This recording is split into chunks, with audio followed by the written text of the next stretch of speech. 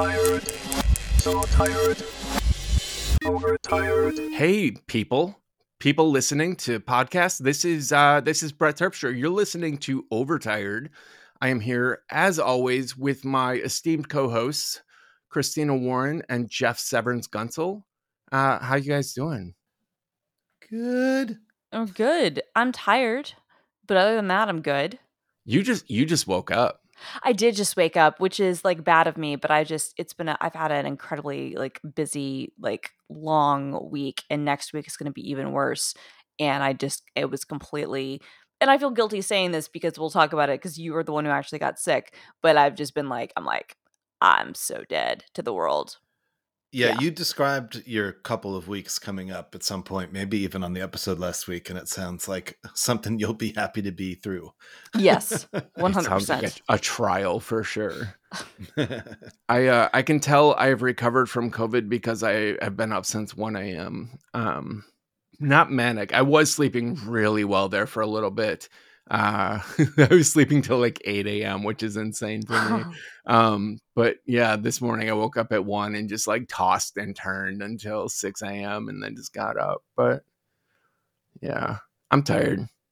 So I went to Minneapolis as previously discussed, had some great dinners, saw some great people, got home a couple days later, got very tired. And my girlfriend was like, you should test. And so I tested, and sure enough, I had COVID. I know I did not have COVID going to the cities because I had tested and I pretty much isolate by default. The only person I had seen for a week before I left was Elle, and she was not sick. So I think if I had to guess, I got it from the tow truck driver that I spent 20 minutes in an enclosed cab with on the way to the cities. And those tow truck drivers, I can just tell you from experience, they can talk. Yeah. Oh, he had stories about his like ex-step son-in-law was suing him. He was on the phone with his lawyer when I got into the cab, and then he had to explain the whole situation. So I checked with everyone that I visited. No one else has tested positive, so I don't think I spread it anywhere. No one else has had any symptoms at all. So it's just me. I did get Elle sick. So Elle and I have had COVID this week. I am fully recovered at this point, and I think Elle may have another day left before she's back to 100. But yeah, after 2.5 years, I finally decided to see what this whole COVID thing was about. And what's the consensus from your perspective? Like, I enjoyed the days off. I love sick days because I don't feel obligated to do anything. I get to just be and like just deal with the sickness. I can just watch TV all day and it doesn't matter. And that's freeing. So I don't hate sick days. And honestly, like, aside from being super drained with a lot of like phlegm, it wasn't the worst thing in the world, and it only lasted 2 days. Had you guys, I don't remember, like, had you had like the newest booster yet or no? I have. I have had two vaccines and one booster. I had not gotten the second booster yet. And now I have to wait 3 weeks before I can get it. But I do think that vaccination was why my symptoms only lasted 2 days and weren't severe.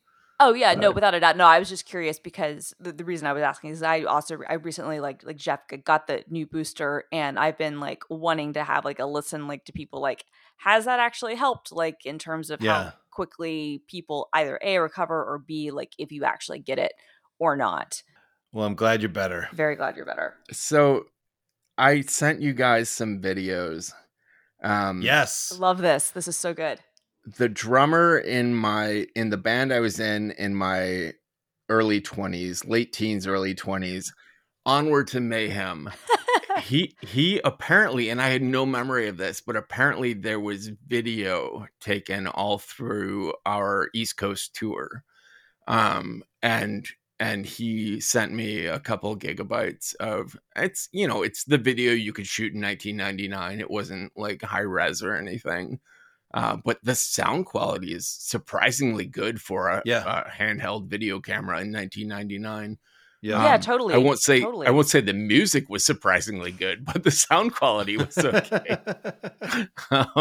And I clipped a couple songs out, one of them being a horribly drunken cover of Paradise City by Guns N' Roses. Punk rock style, super fast, super fun. And me being a total asshole on stage. But that it was a rush of memories, man. That was crazy to see. I bet it was. How long was the tour? A month, maybe. That's a long time. I have such blurry memories of the whole thing. I was addicted to heroin and trying to score from city to city. I remember I was able to score in Baltimore, in New York, in Philadelphia. But I think other than those three, I was pretty much sick every time we took stage and was just like drinking to like get through it. So I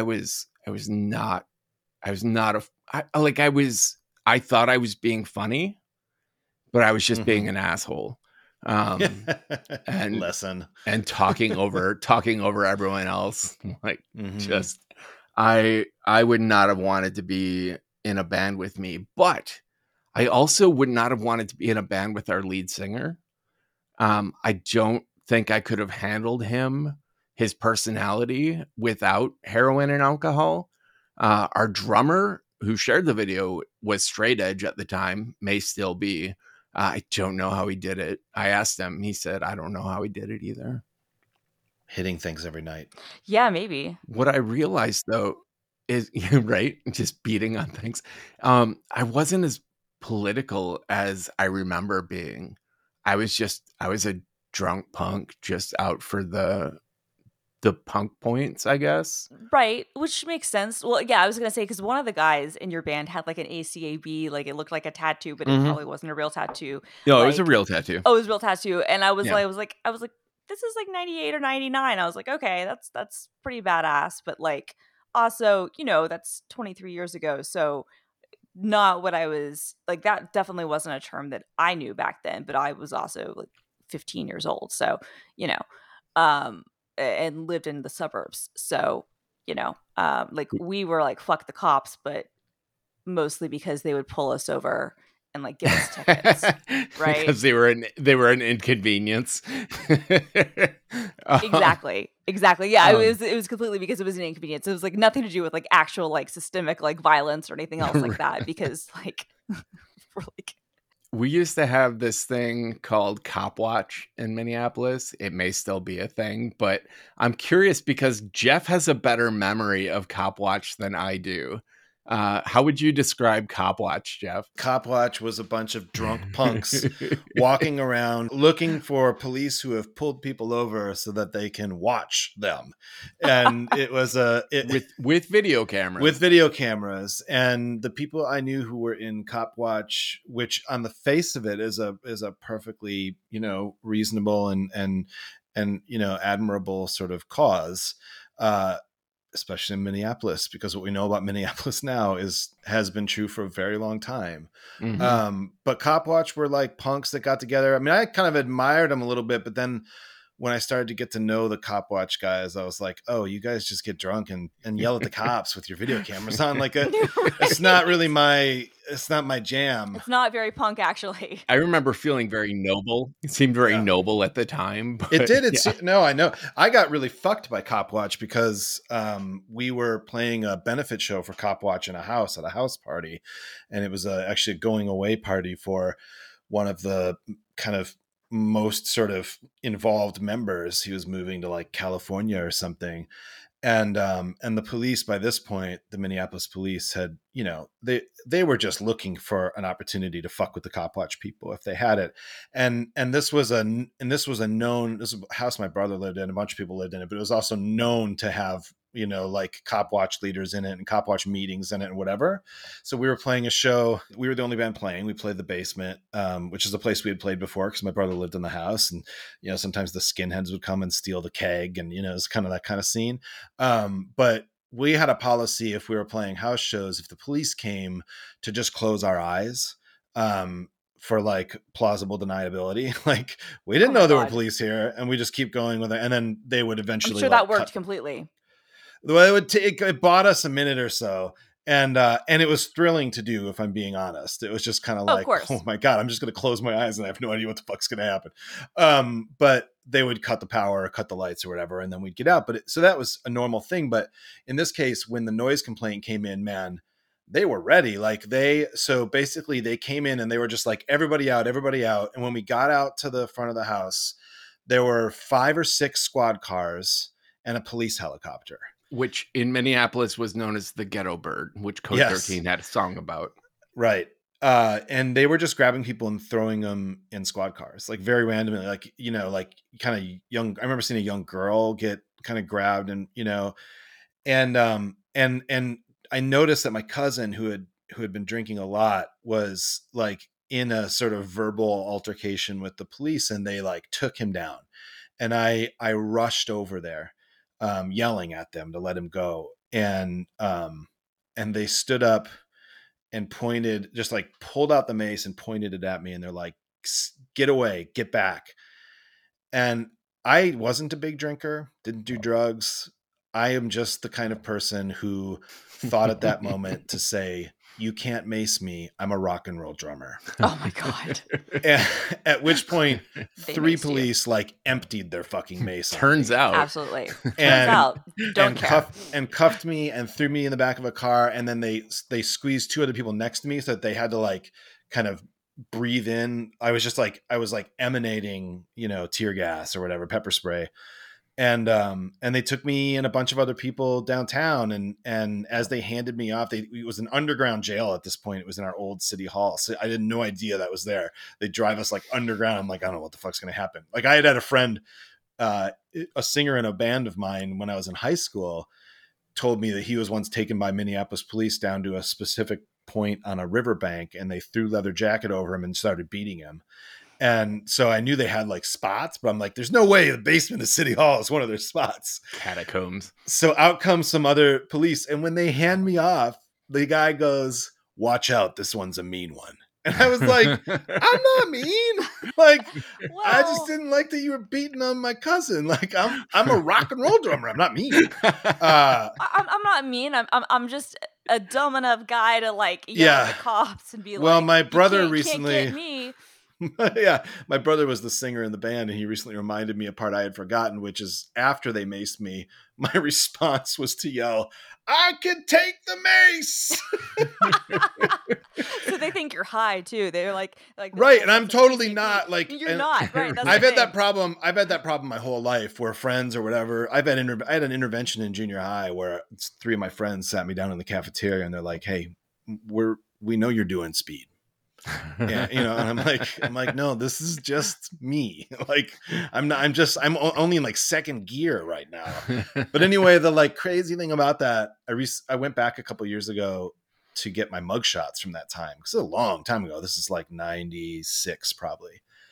And as a reporter, I had been down to get documents from the police all the time. And I went in and I said, I'm looking for a mugshot. And they're like, okay, well, what's the name? I was like, Jeffrey Gunsel, date of birth, gave him my date of birth. They come back like, all right, we have it. What's your name? Like, Jeffrey Gunsel. Like, I am just here getting my own mugshot from 20 years ago or whatever. The close of that, because Brett, I don't mean to like take your punk rock story too far. No, this is exactly what I wanted from this. Is so we spent the night in jail, which was really, it was a experience for me that I draw upon constantly, because it is the case that even a night in jail, I had a friend who did 5 or 6 years in jail and had asked if I'd ever been arrested in jail. I said, well, I did an overnight. And she was like, that counts. And the experience was, it was so packed that night that I was wedged next to a toilet, which was just an open space. Yeah. and people would come over and pee, and it would splash on me, and I couldn't move. And the other thing I remembered, which is very Minneapolis, very America, but very Minneapolis, is that one half of this room was black, the other half was white. Like everyone was perfectly segregated. And I don't remember noticing anybody else, anybody Hispanic, anybody, you know, like whatever, but like one half was black, one half was white. And then I'll never forget, they brought in, after hours and hours of being in there, they brought us like shrink wrapped apples.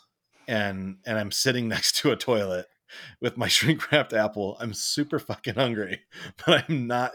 Anyway, the entire experience was like really powerful. It's just powerful to know you're in a place you can't leave. Like it's really, I've visited prisons many times. And I remember once I used to visit people on death row as part of a volunteer thing I did. And I remember counting all of the locked doors as they locked behind me as I went towards the, you know, death row area. And what an intense feeling it was to know that like I am in a place, in that case, I could ask to leave, which everyone else can't, but like I can't just leave. Like there's so much between me and the outside. And even in that overnight, that was such an intensely strong feeling of the control and power they had over me. Right. And I'm glad I had that experience because it, even though it was like a micro version of what it's like to go to jail for longer or whatever, it's not nothing. Yeah. No, anyway, you got to actually experience, but also like that's, I mean, it's funny because it's like, it is kind of punk to get to, I mean, it's for a hilarious reason. Like you had a party. So it's like the least punk reason to get like arrested. Right.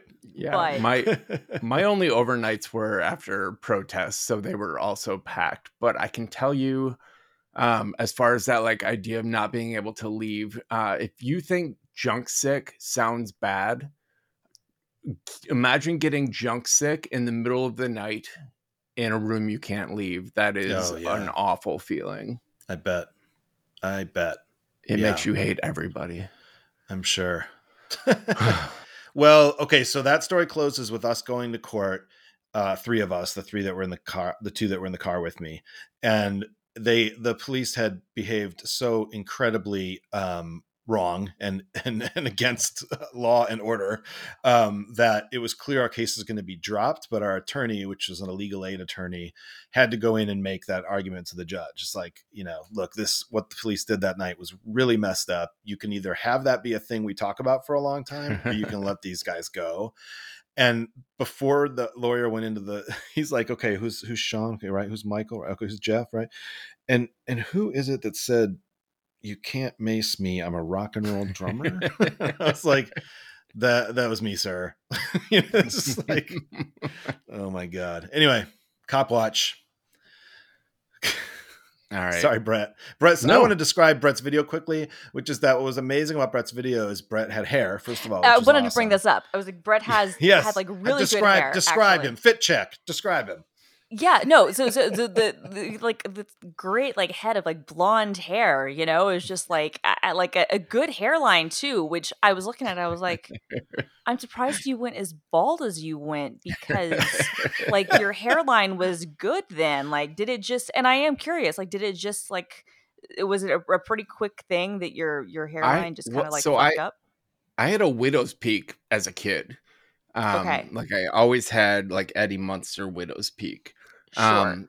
But yeah, like when I turned, I think about 25, I started getting the bald spot in the back and my hairline started receding. And within a year, I just shaved my head and I've had it shaved ever since, or buzzed anyway.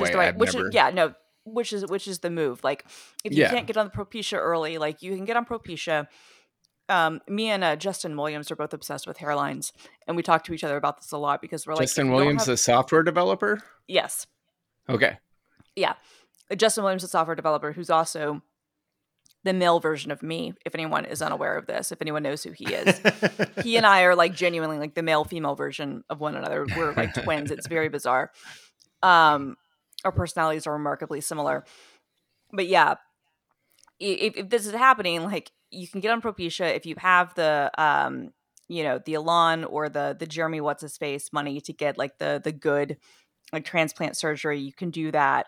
Propecia. But the thing with Propecia, like, you have to start it early. Like, you Yeah. can't start it late, right? Like, I gotta say, waking up in the morning and not having to worry about your hair. Yeah. I don't I bet it's miss great. worrying about my hair. No, well, the thing is, like I was gonna say though, but this is what I appreciate about you. Like, if you're not gonna do the preventative stuff, and if you're not gonna do like the, the Alon and the Jeremy, fuck, what is his last name? The guy from Entourage.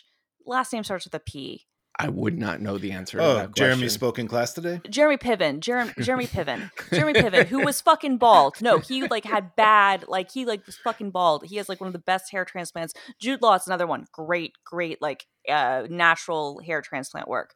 If you're not going to do that, and if you're not going to get on the Propecia, then you gotta embrace it. You just gotta shave it, right? Like, which I really appreciate that you did like the right thing, because there's nothing that is sadder than like somebody who is bald. And then they're just like hanging on to every little thing. It's like, no, dude, you got to shave the head. My dad went bald pretty young, and for years, it's not a comb over when you don't have enough hair to actually cover anything up. You just have the like wisp that you like comb into place. And for years, for decades, my dad just had a little bit of hair, and he grew out what he could, and he like combed it over. Finally, at the age of like 70, he started buzzing his hair, and it looks great. He looks good. It looks a lot less sad. He should have done it 30 years earlier. Yeah, like, well, you know those middle school band teachers that like they're bald on top, but they have the ponytail. Yes. That's a horrible look. I feel like The Simpsons epitomized that pretty well in cartoon form. Yeah, the Simpsons and King of the Hill. King of the Hill, I think, too. Yeah, but 100%. I feel like it's a trope. I feel like everyone has had like one band teacher or one music teacher that had the ponytail and the bald spot.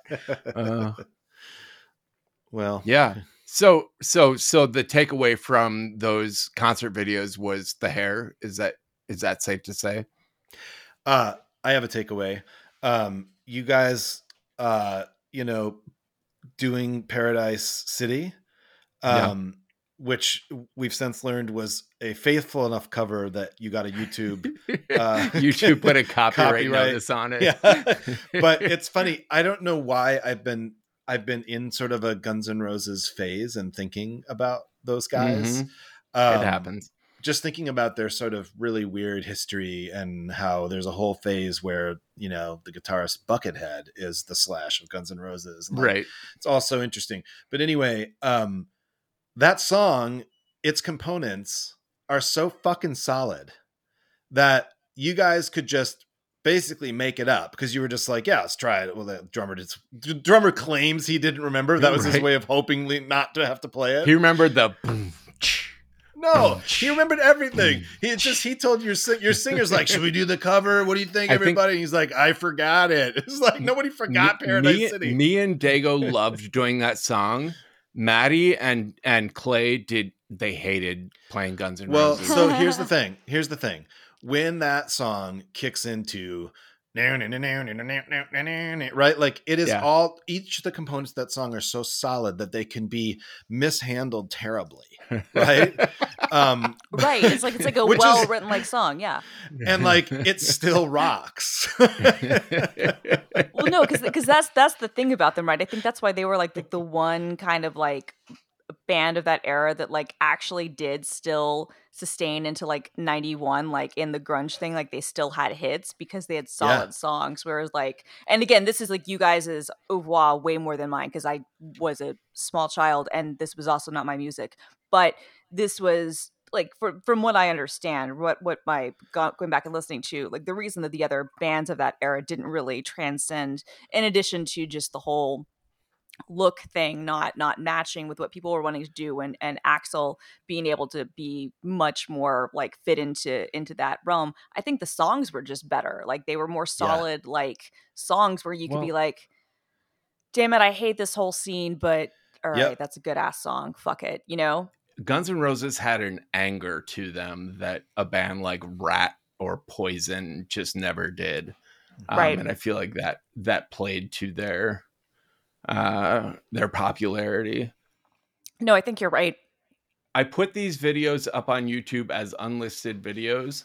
I am dropping links to them in the show notes. So if anyone is curious what Brett was doing at the age of 20, It was It's amazing. it's really fun to watch. Yeah. It was fun for me. Yeah. No, it was yeah. really great to see, and like it looked like you guys were having a great time, and I was looking at it and I was like, oh man, you guys must have gotten so laid because like you had like a good look, and like I was like because I was, I mean, it was emo bands, but like I not that far dispersed from that era. Like I would go to a lot of shows and stuff and like stalk guys in bands. And like, I was like, yeah, you guys must have been so laid. Like, so you would think, and there were definitely, like, I fended off advances. Like I had a steady girlfriend that I was pretty damn committed to. And Dago was the only one in the band who would cheat on his girlfriend, who was with us on tour. Whoa, that's next level. Maddie had very little interest in girls, and I don't remember Clay's situation, but yeah, basically there was not a lot of sex on that tour. I remember being drunk in basements and pushing girls off of me. I had a girl tell me she had taken the picture from our 7-inch and blown it up and put it over her bed. Which that's weird. Yeah. That's weird. I would never have shared that, but I understand like the impulse to do that. I never would have shared I that, understand though. that. I understand the impulse 1,000%. I just pasted in the chat the band that I stalked when I was like 15, 16 years old. And Try Guys. No, we'll talk about that because wow, that's some good drama. No, this is a band called Saves the Day. And Awesome. and that's a great photo. Yeah. So I'm just saying, like, if those guys were getting like, yeah, then you guys who totally like had a much more masculine, much more like, you know what I mean? Like a much more kind of a better like vibe. Like their debut album is called Through Being Cool. Awesome. Which awesome. We thought they were. They were not, but we really thought they were. My friends Melissa and Kat and I would follow them all over the Southeast, and then and they all had girlfriends, which of course, and Melissa and we would make out with them because now they were not dumb enough to travel like with the girl, like tour with the girlfriends and then cheat on their girlfriends. But of course, they're all gonna like mac with other girls, and like I'm aware of this. I'm like, I know you have girlfriends. I know that I'm making out with you, and that you do not care anything about me. I absolutely know the score. Kat and Melissa apparently never got the message and like got into fights on the message boards with the girlfriends. And then we were like, it became awkward. And I was kind of like, I can never go to these shows again.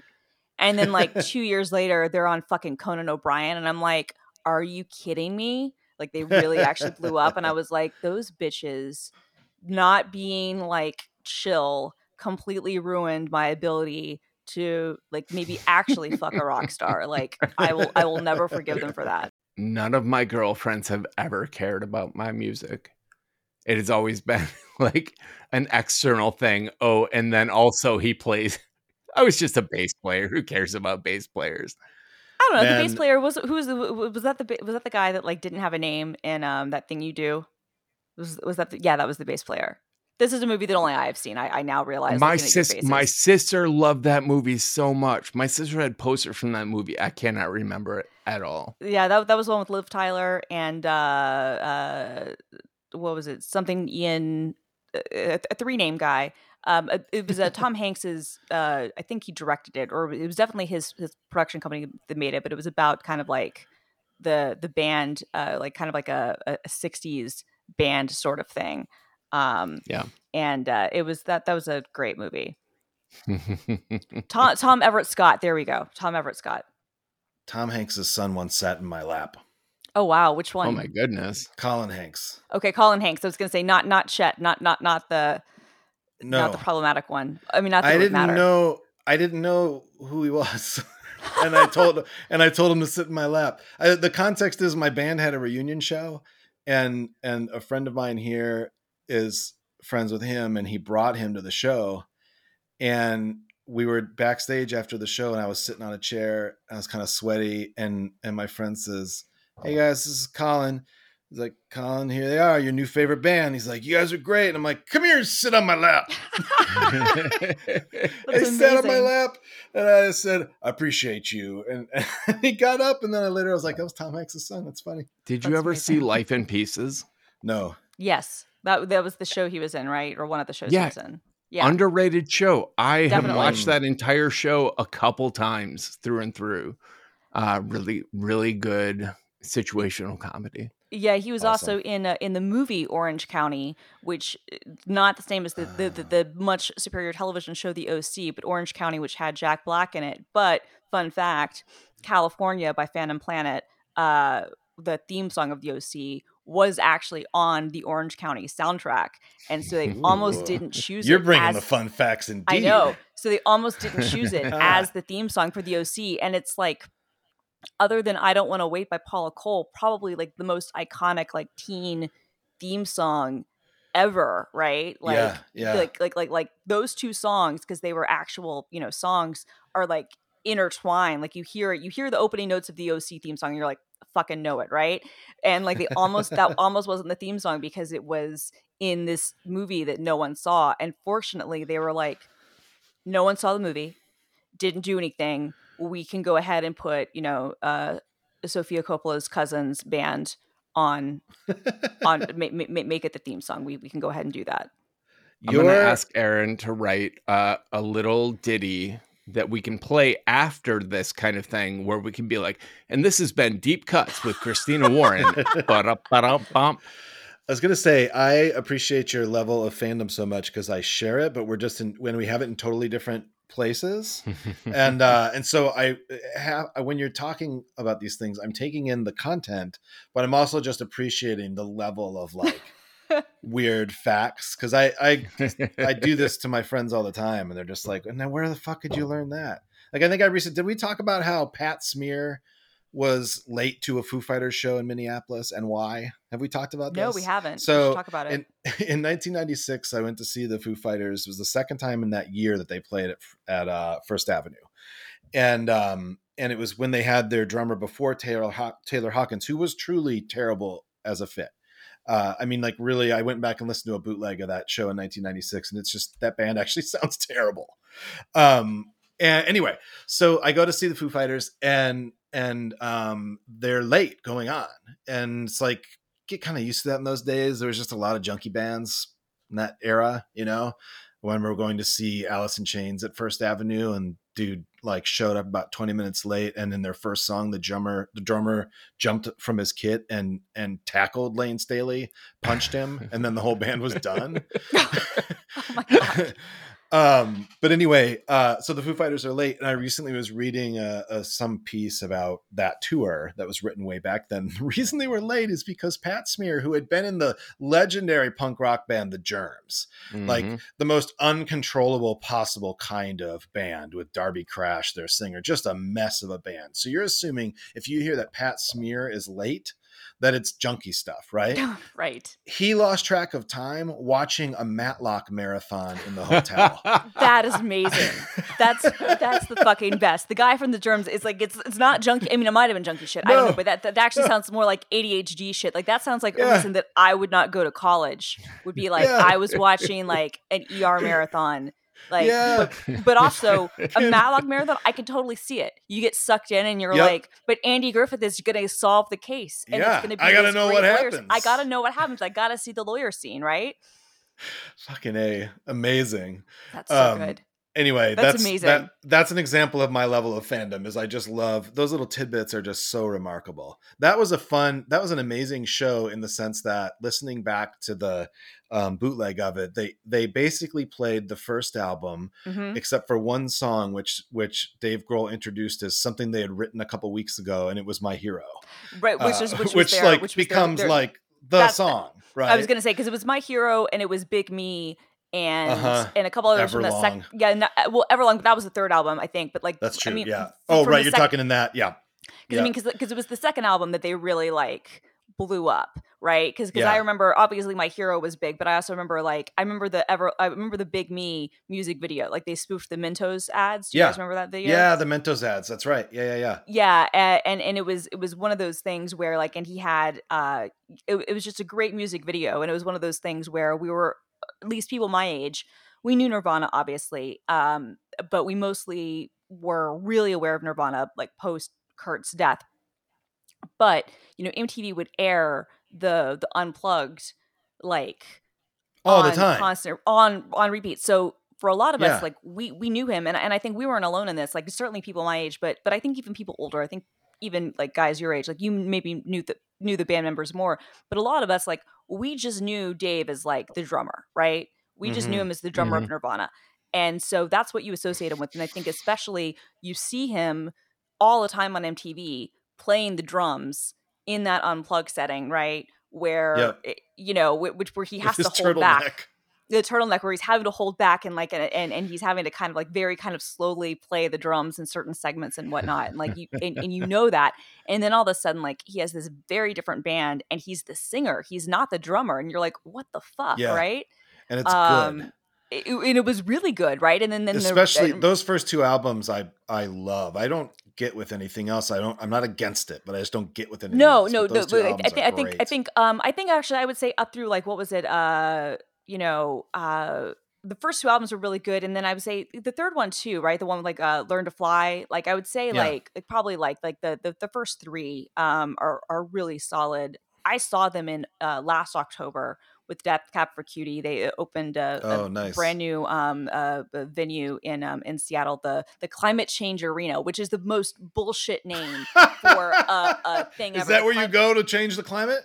Well, and it's so stupid. They're like, oh, we care so much about carbon neutral this and that. I'm like, no, you fucking don't. Like, it's the most, this is the sort of woke shit that I can't stand because it's so performative and it's so Climate Change Arena. The Climate Change I don't believe Arena. it. No, and it's not. And they're like, I'm like, well, but it's a rock arena. You're clearly not going to be doing a whole lot for climate change. You know what I mean? Like, there's going to be a whole lot of stuff that goes into this. It's such a fucking stupid name and such a performative stuff. Anyway, that opened, and Foo Fighters were the first band to play, and then Death Cab opened for them, and I was able to get tickets, and I'm so glad I got to go. I was sick. I was not feeling good. We had to actually leave early, which kills me now, but I saw most of the really big hits, which, look, let's face it, like that's why you go to a Foo Fighters show, right? Like, at this point, like you're not going to see like all the new shit. Like, and they knew that. They were amazing live. And I like Taylor was great. And I remember I was commenting to Grant, I was like, they have this sort of star power, especially for rock stars, that you almost never see today, of people who just have like a complete command of the audience and a large audience, right? This is decent sized arena, not a stadium, but a decent sized arena. And they, had like the whole command of everything. They knew what they were doing. It was really, really good. And it's just, now I'm really glad I got to see that show, even as sick as I was, because that's the last time I ever got to see the band actually, intact together. But that is funny that Taylor Hawkins used that he was not like that it didn't work. That's really, really funny. Oh yeah, the guy. Okay, we're at the end of the window. Go ahead, Jeff. I'll say this, which is just the guy that was the first drummer. It was an awful fit, and it's sorry for him that he lost that gig. But when I listened back to the tape of that show, I was like, this doesn't even sound like a good band. That's how much the drummer sort of impacted. He was not it. And then they get Alanis Morissette's like session drummer, and they're like, here we go. Yeah, awesome. So here's a question. Is there anything that matters more than the safety of you and your loved ones? Of course not. So isn't it strange that many home security companies don't act that way? This is why we use and trust SimpliSafe Home Security. Their advanced security technology helps us sleep at night, and they always put our family's safety first. Here's why I love it. With 24/7 professional monitoring, SimpliSafe's agents call you the moment a threat is detected and dispatch police or first responders in an emergency, even if you're not home or can't be reached. Simply Safe's monitoring agents truly care about your well-being and are highly trained to help keep you calm and safe during stressful situations, staying on the line with you until help arrives. Simply Safe's customer-first policies make sure you're taken care of with affordable plans starting at less than $1 a day and no long-term contract or hidden fees, because feeling safe at home shouldn't break the bank. Customize the perfect system for your home in just a few minutes at simplysafe.com/overtired. Go today and claim a free indoor security camera plus 20% off with interactive monitoring. Go to simplysafe.com/overtired. That's simplisafe.com/overtired. Crap, I'm still chewing my granola bar. Oh man, that was your segue to handle right there. So before we go on, I think we're doing promo swaps with some other podcasts that are related to what we talk about, and there's one called Weirds of a Feather. Yep. That really it focuses on ADHD, and I feel like it's a good mix, good match for us. Christina, do you want to tell us about Weirds of a Feather? Definitely. So if you are all caught up with Overtired and you're looking for more random yet informative discussions, flock over to Weirds of a Feather, which is an ADHD adjacent podcast. Co-hosts and childhood friends Grace Bore and Kristen Stanhope will take you on a journey through the beautiful, chaotic experience of life with ADHD. Some describe Weirds of a Feather as the puppy bowl for any serious ADHD podcast Super Bowl. I love that. While others feel like they are hanging out with their two neurodivergent aunts. Weekly episodes are jam-packed with an ever-rotating schedule of segments such as the ADHD Learning Corner, Hobby Collectors, Little Accomplishments, and a leading favorite, quote, I'm so quirky. If you are looking for a unique podcast that encourages you to embrace your weirdness, this is the one. Check out Weirds of a Feather today, wherever you listen to podcasts. So let's do a little tech talk. So my Synology started resetting and it has a faulty reset button. Yep. And instead of trying to deal with repair, I just ordered bought a new Synology. I got the DS1520 Plus. And I put two 400 gigabyte SSD cache cards into it, ported all of my hard drives over, added an extra hot swap drive because I went from 4 bays to 5 bays, and holy shit, everything is so much faster than my 4819 I don't even remember what I had before. It was slow compared to this. I'm very impressed with the speed of my new DS1520 Plus. I'm having a blast with it. That's fantastic. I'm really glad to hear that, like, you're having a good experience with it. And that this is one you got, the one like with an Intel, so you can still do the Plex stuff, right? Right. It can still video encode. Yes. Yeah, because you were saying that's the thing with the new ones is that they're AMD, and I guess for whatever reason they don't have like an onboard video thing. So I guess they probably can still encode, but they'd have to do it CPU wise. So it'd be slower. So that's awesome. I'm glad that you're enjoying it. I've needed to get a new Synology. I've been looking into my options. And so this is helpful for me. I was curious because you're using the NVMe cache, which I haven't used on any of mine over the years. Have you found that that's sped up your operations just in terms of like accessing smaller things? So I put the NVMe drives into it from the get-go, so I have no grounds for comparing what this particular model would be like without the cache drive. Right. So I don't know exactly what benefit it is providing me. They offer, if you turn on, you can analyze your cache, and it takes like a month, and it basically at the end of a month of running this analysis, it will tell you like exactly what size cache you should specify and how well your cache is performing. And I've only had this for a few days, so I haven't run that yet. But in general, I have to assume, given the speed at which the DSM, not the DSM-6, the interface that Synology provides for their Right. for all the software on this machine.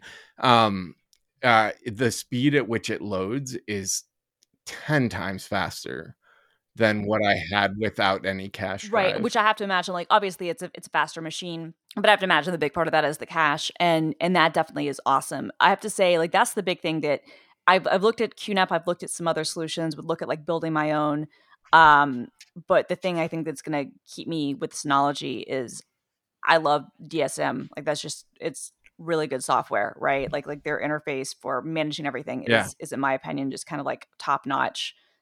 Like it's just if you're gonna pick one of those systems, it's really the best. Again, I have nothing to compare to because I've never used anything similar before. I will say that, yeah, I'm constantly impressed with it, and no complaints. I know that Jeff has an even better Synology than I do. Have you, I don't Jeff? like to Did brag. you have any Synology? Did you have one prior to that? No, this is my first Synology, and it's also with the cache and lots of cache, and it's a lovely machine. But I barely used it for anything beyond just storage. Brett, you know that because I've sent you pictures. Prior to getting the Synology, I had a collection of probably 20 external hard drives just over the years that had kind of filled up with stuff, and I'd be like, I'll sort that later. And so the furthest I've even gotten with that Synology is getting all that stuff onto the Synology. I will say that I had my concerns with, multiple terabytes of data going from one Synology to another. As long as you put the drives in order, even after all of the resetting and failures that I had, all of my data was safe. I didn't lose anything. I use my Synology to run private Git server. So all of my like coding projects that I'm not open sourcing and putting on GitHub are all on Git repos on the Synology, and I didn't lose any of them. I reinstalled the Git server and everything just hooked back up. Grateful that it was so easy, but yeah. Should we do some gratitude? Sure. I can't wait till we have theme music. I just gotta get with Aaron about exactly what we want for our segue here. Just imagine if in you a will, world. an amazing, very short, like 5-second segue that lets you know this is. Let you know what time it is. Lets you know to shut off the faucet if you're doing the dishes and pay attention. All right, Jeff, go ahead. This is a sort of it's not exactly gratitude, but it is. So my 16-year-old is loves to do like game dev stuff in Unity, and has been learning it for the last year and a half or so, maybe even since kind of midway through the shutdown year of the pandemic.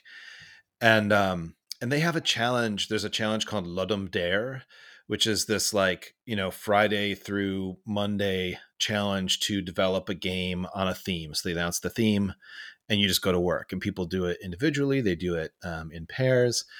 My son did it in pairs with a friend of his who lives in Chicago.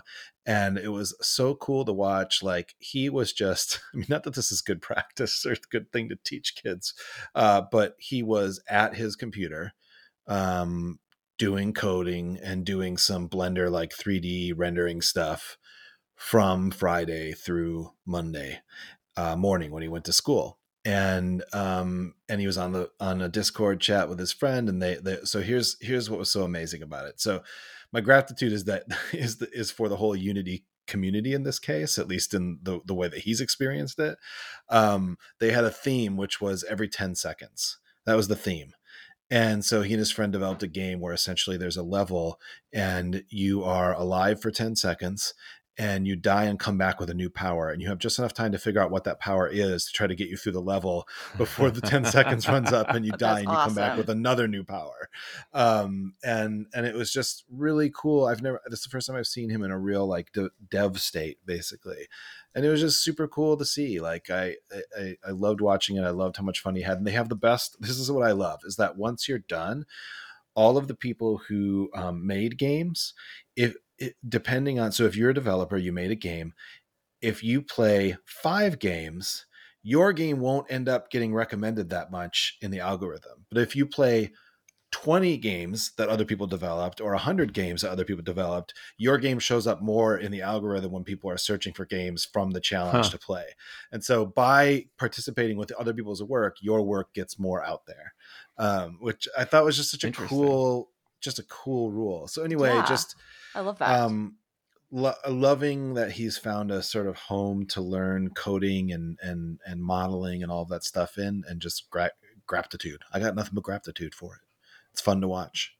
I was jealous too. I want to make a game. Gratitude. Yeah, totally. Anyway. All right. Who else? I can actually go, or are you ready, Brett? Okay, so I don't think we ever talked about this one. If we did, then correct me. But you talking about Unity and your son making games actually made me think of this, because I don't think we talked about this. It's called the Apple Store Time Machine. And it was a Unity thing that was created by Michael Siebler, who basically taught himself, Michael Sieber, basically taught himself Unity. And have either of you seen this? No, I'm looking it up right now. Okay, so this came out, I think, at the end of July. It got a lot of links on the blogs. We didn't talk about it, but it's actually awesome. It is it works on Apple Silicon and on Intel, and it is basically like a history, like a walkthrough of the Apple Store at certain iconic times in history. So, like, and it's like. And what he's done is he's basically gone through and gotten the layouts of certain stores at certain years and recreated in Unity in 3D exactly what those stores look like on their opening day. So you have the Tyson's Corner store, which was the very first Apple store from 2001. There's like one in a mini store inside a Stanford shopping mall. There's the Fifth Avenue store from 2006, and then the Infinite Loop company store from 2015. And the level of detail that is in this is unreal. This is amazing. There's Emacs.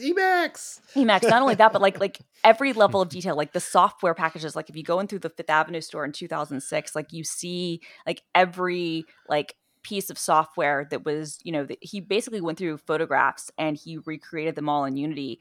And you can even do things like turn on some of the Emacs, like their little Easter eggs within these things, and it is completely like era appropriate. It's such a trip to basically walk through memory lane. Like seeing the old software boxes was like a real trip for me. Yeah, the software boxes. And it's like you can zoom in enough and you can actually see like this is like what like the apps were and what was on display. And like in 2001, I'd forgotten how much because at the time Apple didn't have a bunch of stuff to sell, so like they didn't even have the iPod yet. So like a lot of what they had like on display is they had like the Nomad and they had other non Apple music things, but they had a ton of consumer electronics. Like there was a shitload. Oh my god, Toast. Yeah, but there's like a shitload of like Canon mini DV cameras and stuff, on display because, again, they didn't have much to sell, right? So, it was PowerBooks and iBooks and Emacs and iMacs, and like that was kind of it. And anyway, it's an incredible labor of love and attention to detail. It's free. You can download you can donate to him on Gumroad. He's also like open for work, but this is just one of like the most incredible like apps that I've seen that somebody kind of create. And you talking about Unity reminded me of that because that was sort of his impetus. Like he wanted to learn Unity and he did. And it's amazing. Yeah. I am amazed. I mean, I'm surprised. I loved the idea as you described it, but as I pulled up the website and it's got the sort of walkthroughs already, I was amazed at how much my hormones were releasing. Yes. Yes. Oh, oh, it's awesome. Thank you. Brett Stra. All right. I was going to talk about NA, which is my own project I've been consumed with lately, but I'm actually going to mention Posterino. So it's a photo collaging app Let me drop a link in here for you guys. There are very few times that I actually need to collage photos, but say a pet's birthday or the death of a pet, I often want to make a photo collage of the best photos available. These are in memory. These are the times that I want a photo collage app, and there are not a lot of good options for Mac for easily making cool looking photo collages.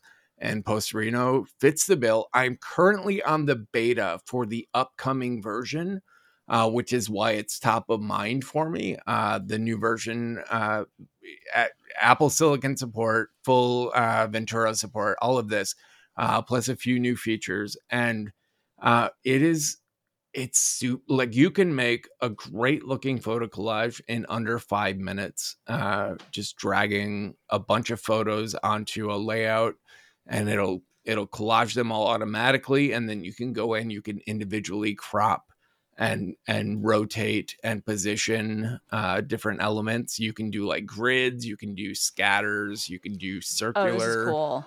You can change the frame on each individual image. And like one of my favorite things is if you create a layout of any, scatter or grid or whatever, select all and then drag one image onto the selection, it will scatter that image so that all of the little photos together make up the big photo. Awesome.